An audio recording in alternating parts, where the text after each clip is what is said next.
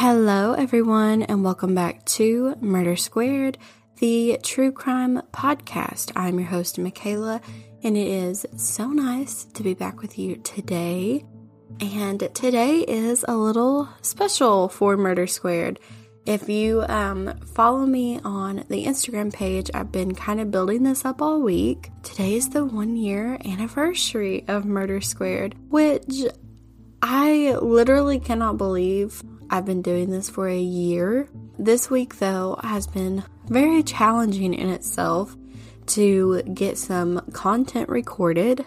My family has been in quarantine. This makes day 8 that this is being recorded, that we have been in quarantine. And it's very hard to find a quiet place in your home when no one leaves. So my normal spot where I record is at my desk in my room, and my husband is the one that tested positive for COVID, so he has been in our bedroom, kind of locked away from the rest of the house, which has made it very hard to record, but luckily he is better. We have both tested negative. Our kids are good, no symptoms or anything like that. They have to be tested Friday when this comes out. So yeah, we didn't get to celebrate Thanksgiving with our families, which was very weird. It's the first time in my entire life that I have not eaten Thanksgiving dinner with my parents and my siblings. So yeah, it has been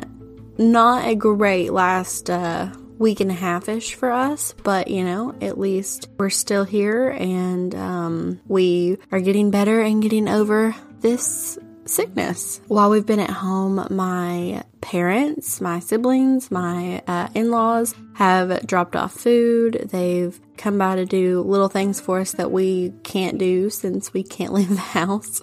So we've had a great support system during all of this for sure. But yeah, this has been not fun. 0 out of 10. Do not recommend. But yeah, so today is 1 year of Murder Squared, and I want to thank you guys for being with me, for tuning in every week, checking out the show, sending me wonderful messages, leaving reviews, interacting on social media. You all are wonderful. I am so glad that you all found my little podcast, however you came across it, and if you've been here from the very beginning, God bless you. Because it was a little rough at first.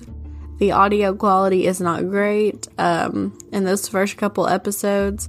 If you have been here the entire time, and even if you're new and just coming aboard, thank you for checking out this podcast. Thanks for coming back every week. It is amazing me that the numbers keep going up and up and up, and you all are just showing up every week. It is so great. Today, at the end of this episode, I will leave the big announcement, and we're going to do something a little different that we've never done before as far as cases go. So I've never covered a case in the UK, and this case that I have for you today is pretty good. So if you're ready, get squared away and let's talk murder.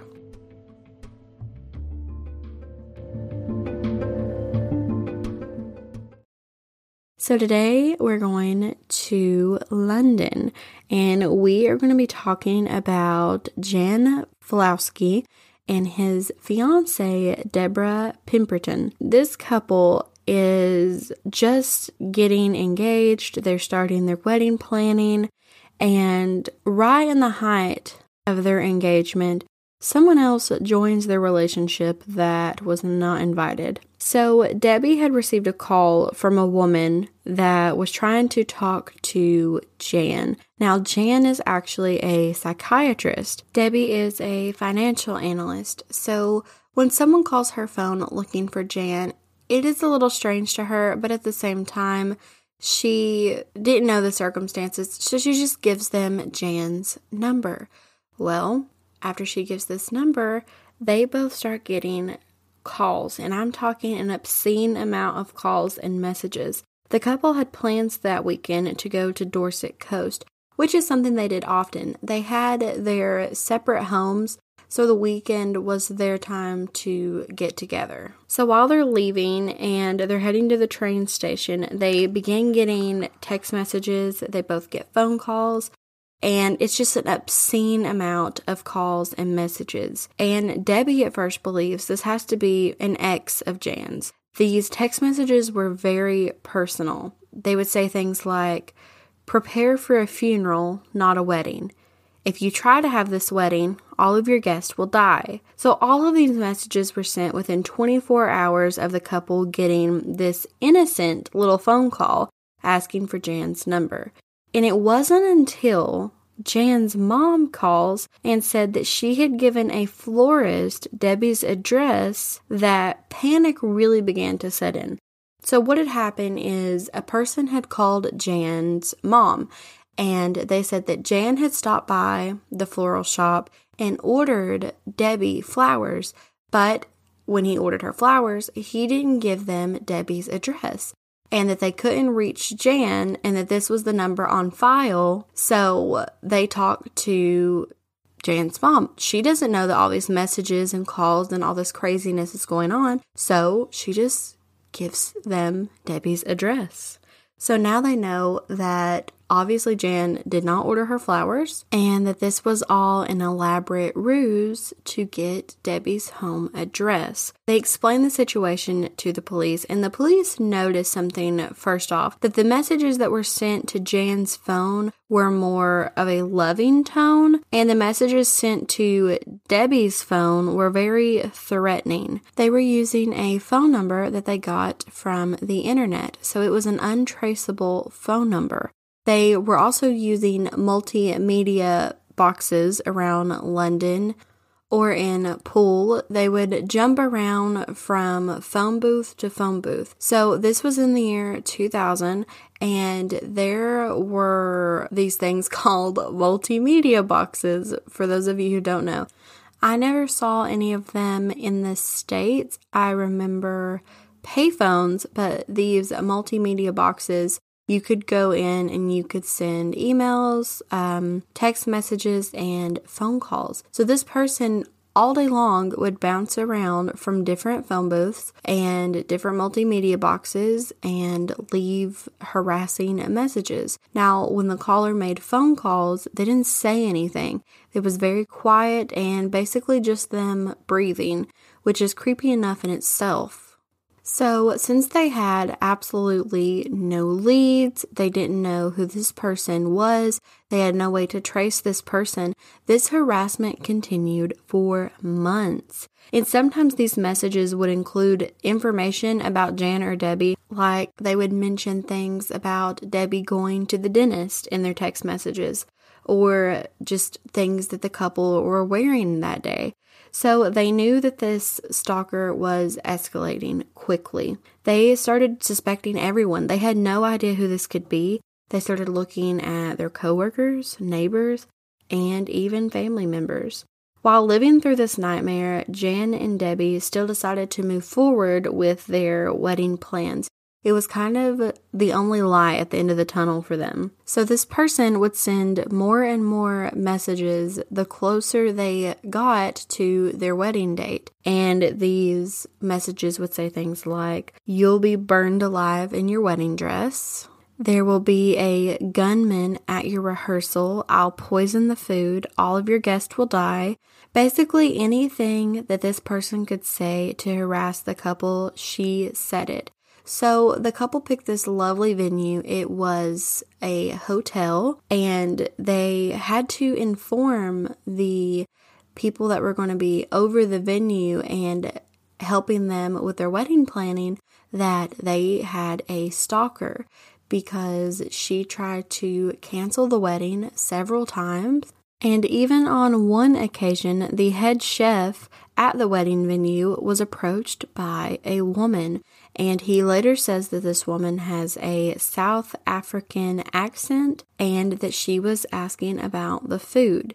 So once he learns that they have a stalker, this is the only profile that the police have to go on. And things were heating up very quickly for the couple.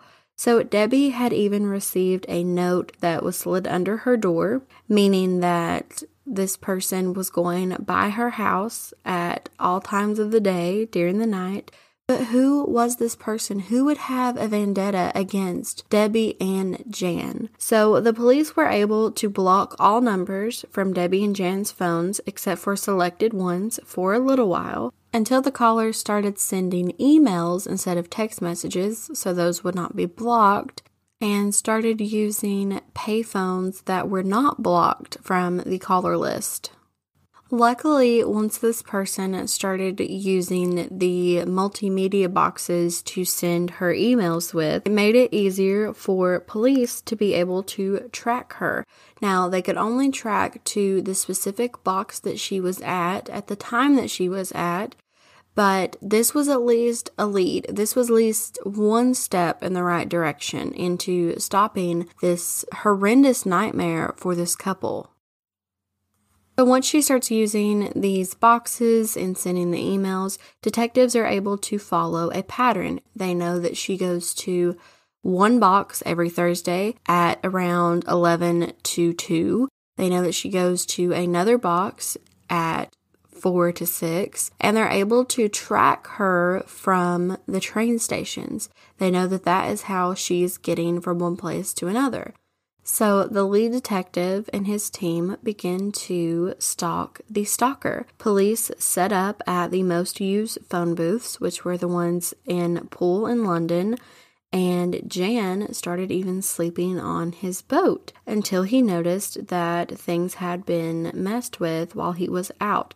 Like he would come back and the lights would be on. There was one time the gas was turned on. And these were actually separate police stations that were dealing with separate things. So the district where his boat was dealing with the gas being turned on, obviously for malicious intent. And another police station was dealing with the stalking and the calls. So the stalker was escalating and becoming more and more hostile the closer they came to their wedding day. After much deliberation and discussing, they decide that they are going to have to call the wedding off. And the reason they're going to have to do this is because they're terrified for their guest. What if this person does show up? What if a gunman comes? What if the food is tampered with? What if someone messes with their car as they're leaving and they blow up? There were just so many uncertainties that came with this stalker. They called it off to their very, very close friends and family, but the police had a plan. They told them that they wanted them to pretend as if they were still getting married, because they thought that the only way that they were going to catch this person was on the actual wedding day, because it seemed that everything led up to this. Everything led up to Jan and Debbie getting married. So they even tell the venue, they say, we're going to proceed as if this wedding is actually happening so we can catch this person. They do everything that they can to make it look like that Debbie and Jan are still getting married to one another. On the wedding day, police increased security. Debbie still was getting ready like she would, just in case the stalker was watching. And there was security placed at all of the phone booths in hope of catching this stalker. All they had to go on was this brief description that the chef had gave. So the hotel and the couple and others worked together to make this wedding look real. The couple waited eagerly for the stalker to show up. This had been 8 months now in the making. At 8:30 a.m. that morning, they get a text that's sent from Bournemouth at a multimedia booth. So the fake wedding was in Poole at Sultan's Hotel. So while they have police officers at the most commonly used booths, this person ends up going to 5 booths that are unattended. Everyone wonders if they're being outsmarted, because every time a call or a text is sent, they make it to the phone booth or multimedia booth and no one is there. And it's not until this person calls Debbie's parents that they're able to have someone there. So this call's being made, and a detective that is near the booth, not at it, races to it. And when he gets there, he sees a woman with dark hair leaving, and they arrest her. and her name is Maria Marchese. So the couple felt an immense amount of relief. 8 months of pure torture, 8 months of looking over your shoulder, locking your doors, not wondering what this person's next move is, what this person looks like, what their problem is with you, and they finally have this person in custody.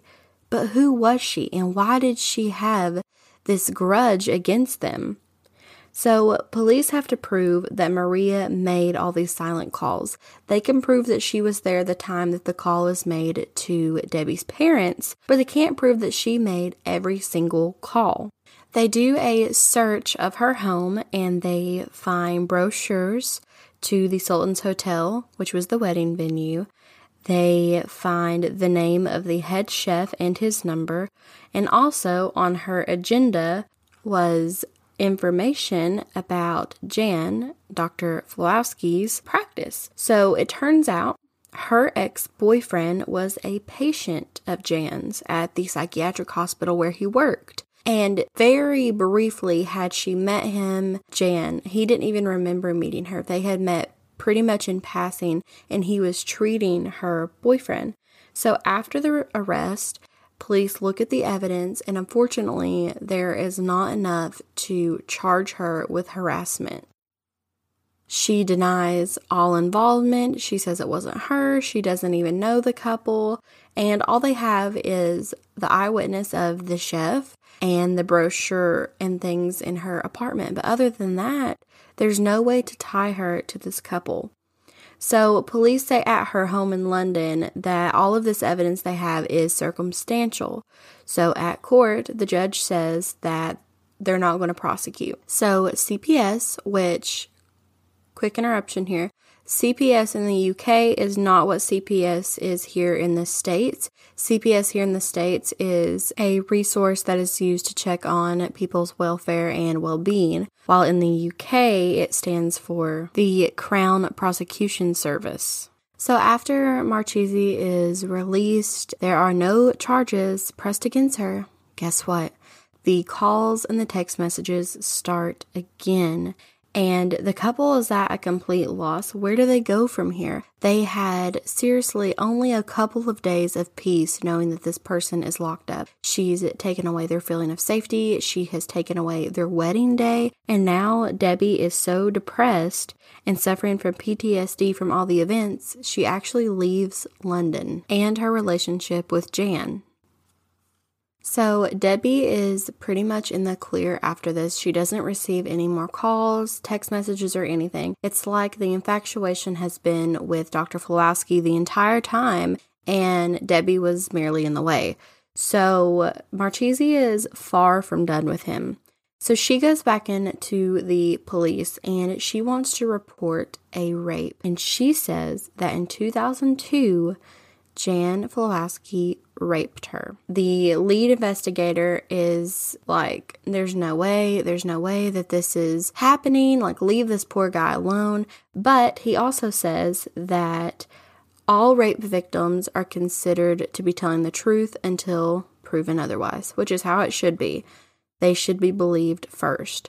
So they have to go through evidence, and she tells them, you know what, actually, I have a pair of underwear that I was wearing that day. And then she goes to tell them of the story of this alleged rape. And she tells them that she was at his office one day and that he drugged her and then took her back to her apartment. And she keeps having flashbacks of him on top of her and her telling him to stop. And she goes on to tell them this. Because of these allegations, they arrest Dr. Flowowski. They order a no contact order between him and his colleagues and patients. They take his passport, and he's pretty much at her mercy now. So when they put the underwear in for DNA testing, they find that Jan's DNA is on the underwear. They also find that Maria Marchese's DNA is on the underwear, but there's a third person's DNA that they are unable to match. So now they're wondering, well, who else's DNA would be in her undergarments? The lead investigator has this DNA in front of him, but still cannot believe this story. From her story, she says that she was drugged in his office, and this means that she would have had to been taken down 3 flights of stairs, put into a car, and then brought upstairs to her apartment for this sexual assault to occur. And Jan could not believe he was being charged with this. He couldn't believe it was even being taken seriously. But after all, they have his DNA in her underwear. What else were they supposed to do or think? So they think the entire time that she has been obsessed with him is because she wants revenge for this sexual assault. So he has lost his job, lost his passport, his fiance has left him, and she's even went to the media about this assault and telling them about all of the things that he supposedly has done to her. So in the midst of all of this, actually, Jan has a girlfriend. After Debbie left, he started dating this woman named Beth Ansell. So she says that she thinks that Jan is the victim, that there isn't any way that this has happened, and that it's just crazy. Now keep in mind, this alleged rape happened 2 years before she ever even started dating him. So they want to see what the new girlfriend's DNA looks like in comparison with that third sample that was found in Maria's underwear. They take a sample from her, but it takes a little while for these things to come back. They find out 3 days before the case was to go to trial that third DNA sample was in fact Beth's. This is what they conclude, is that Maria Marchese was stalking Jan and got into his garbage and got out a condom that Jan and Beth had previously used and kept it to frame him for rape. This was the only thing that made any sense because the DNA that's found in the underwear is Beth and Jan and Maria's. Well, she says this happened 2 years before in 2002. So if this happened in 2002, then why would Beth's DNA be on it? They didn't even know each other then. They weren't dating. He was with Debbie Pemberton. So CPS drops the rape charge against Dr. Flowosky. And the main detective on this case says that Jan was absolutely let down by their justice system. He says allegations such as this lives with you, even though he has been cleared from all these allegations, that there is still an arrest and a rape that he has been accused of. And that is a quote from the lead detective, Malcolm Davies. So Maria has terrorized him for 2 years, and after the charges on Dr. Flowosky are dropped, Maria began to stalk the prosecutor that dropped the rape case. She is now the 4th person that this woman has stalked. So they found out that there was a victim that she has harassed and stalked before she ever even started this whole vendetta against Jan and Debbie. So the prosecutor had to up her security. She had to have all of her phone calls be taken by an operator. And at this point, Marchese has escaped all charges. She's just out there freely stalking people.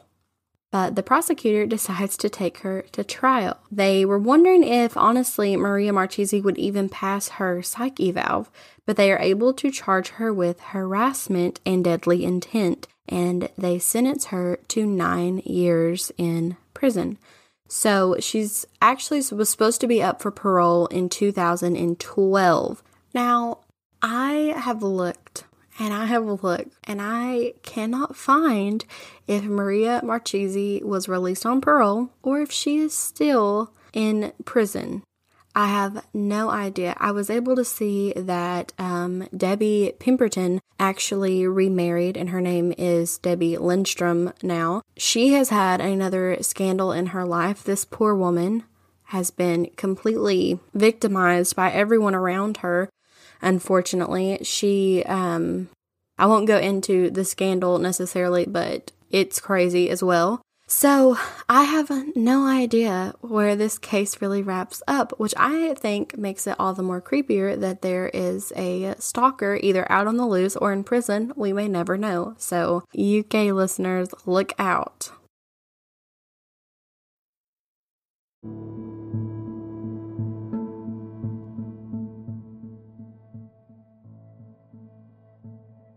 All right, you guys, thank you for joining me today. That case is wild. And when I heard it, I was like, that one is going on the podcast for sure. It is actually called the UK's Worst Stalker. So I agree with that full-heartedly. That is insane and so terrible. There were points in the documentary that I watched where Debbie was saying that she considered committing suicide a few times because it was so awful. But I also today didn't really want to cover a murder case, which is a little unusual for this podcast considering murder is in the name of it.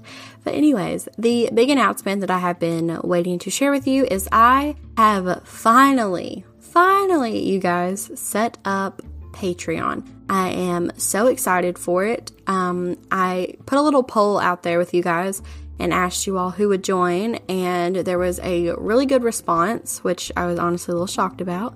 So there are going to be 2 tiers to joining Patreon. There will be a $3 level where each month you will get a creepypasta episode. You may get some videos, some little extra content here and there. Or you can join at the $5 level and you will get the creepypasta episode, and you will also be getting a true crime case. And there is already a creepypasta episode and a true crime case over there. The case that is over there is so insane. It is, oh my gosh, it's a lot, and I have been saving that one for a while, and I thought, you know what, I am putting that one on Patreon. Also, when you sign up, you will be getting a card from me with some goodies. So, I am really happy about this. I have dedicated a year to this podcast, and now I'm ready to dedicate another year to Patreon. If you are wanting to sign up for Patreon, you can go to the show notes. Most of the time, I know on Apple and Spotify, you just scroll up and there will be a link that says Patreon and it'll take you right to it. If you don't necessarily have the funds, I know this is right before Christmas, for starting Patreon, but you want to help the podcast out, you can do a little single donation over there, or you can just leave me a review. If you're like, Michaela, I don't have an Apple device, I can't leave you a review. That's okay.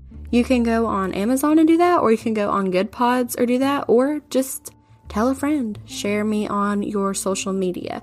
I feel like I've gotten this podcast thing down a little bit. So this year I'm really going to be working on marketing the podcast more and trying to get some new listeners. I'm hoping maybe I can go be a guest on some other podcasts, maybe have some more guests on this one.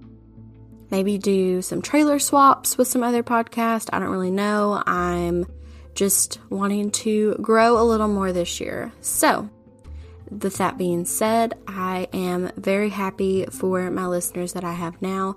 You all are amazing. I'm sure I've said this before. I never thought that people would actually listen to this podcast, and it continues to amaze me that people just keep listening and we keep having new listeners that join us, and that you all are just always present. It is amazing. So with that being said, if you are wanting to join Patreon, go ahead and click that link. Go give the content over there a listen. And if you want to wait to join Patreon later, that is okay too. Just like, review, subscribe, all that good stuff if you can. And as always, guys, stay square. I'll see you next murder.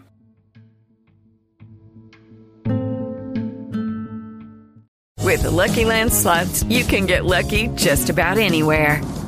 This is your captain speaking. We've got clear runway and the weather's fine, but we're just going to circle up here a while and get lucky. No, nothing like that. It's just these cash prizes add up quick. So I suggest you sit back, keep your tray table upright, and start getting lucky. Play for free at LuckyLandSlots.com. Are you feeling lucky? No purchase necessary. Void where prohibited by law. 18+ terms and conditions apply. See website for details.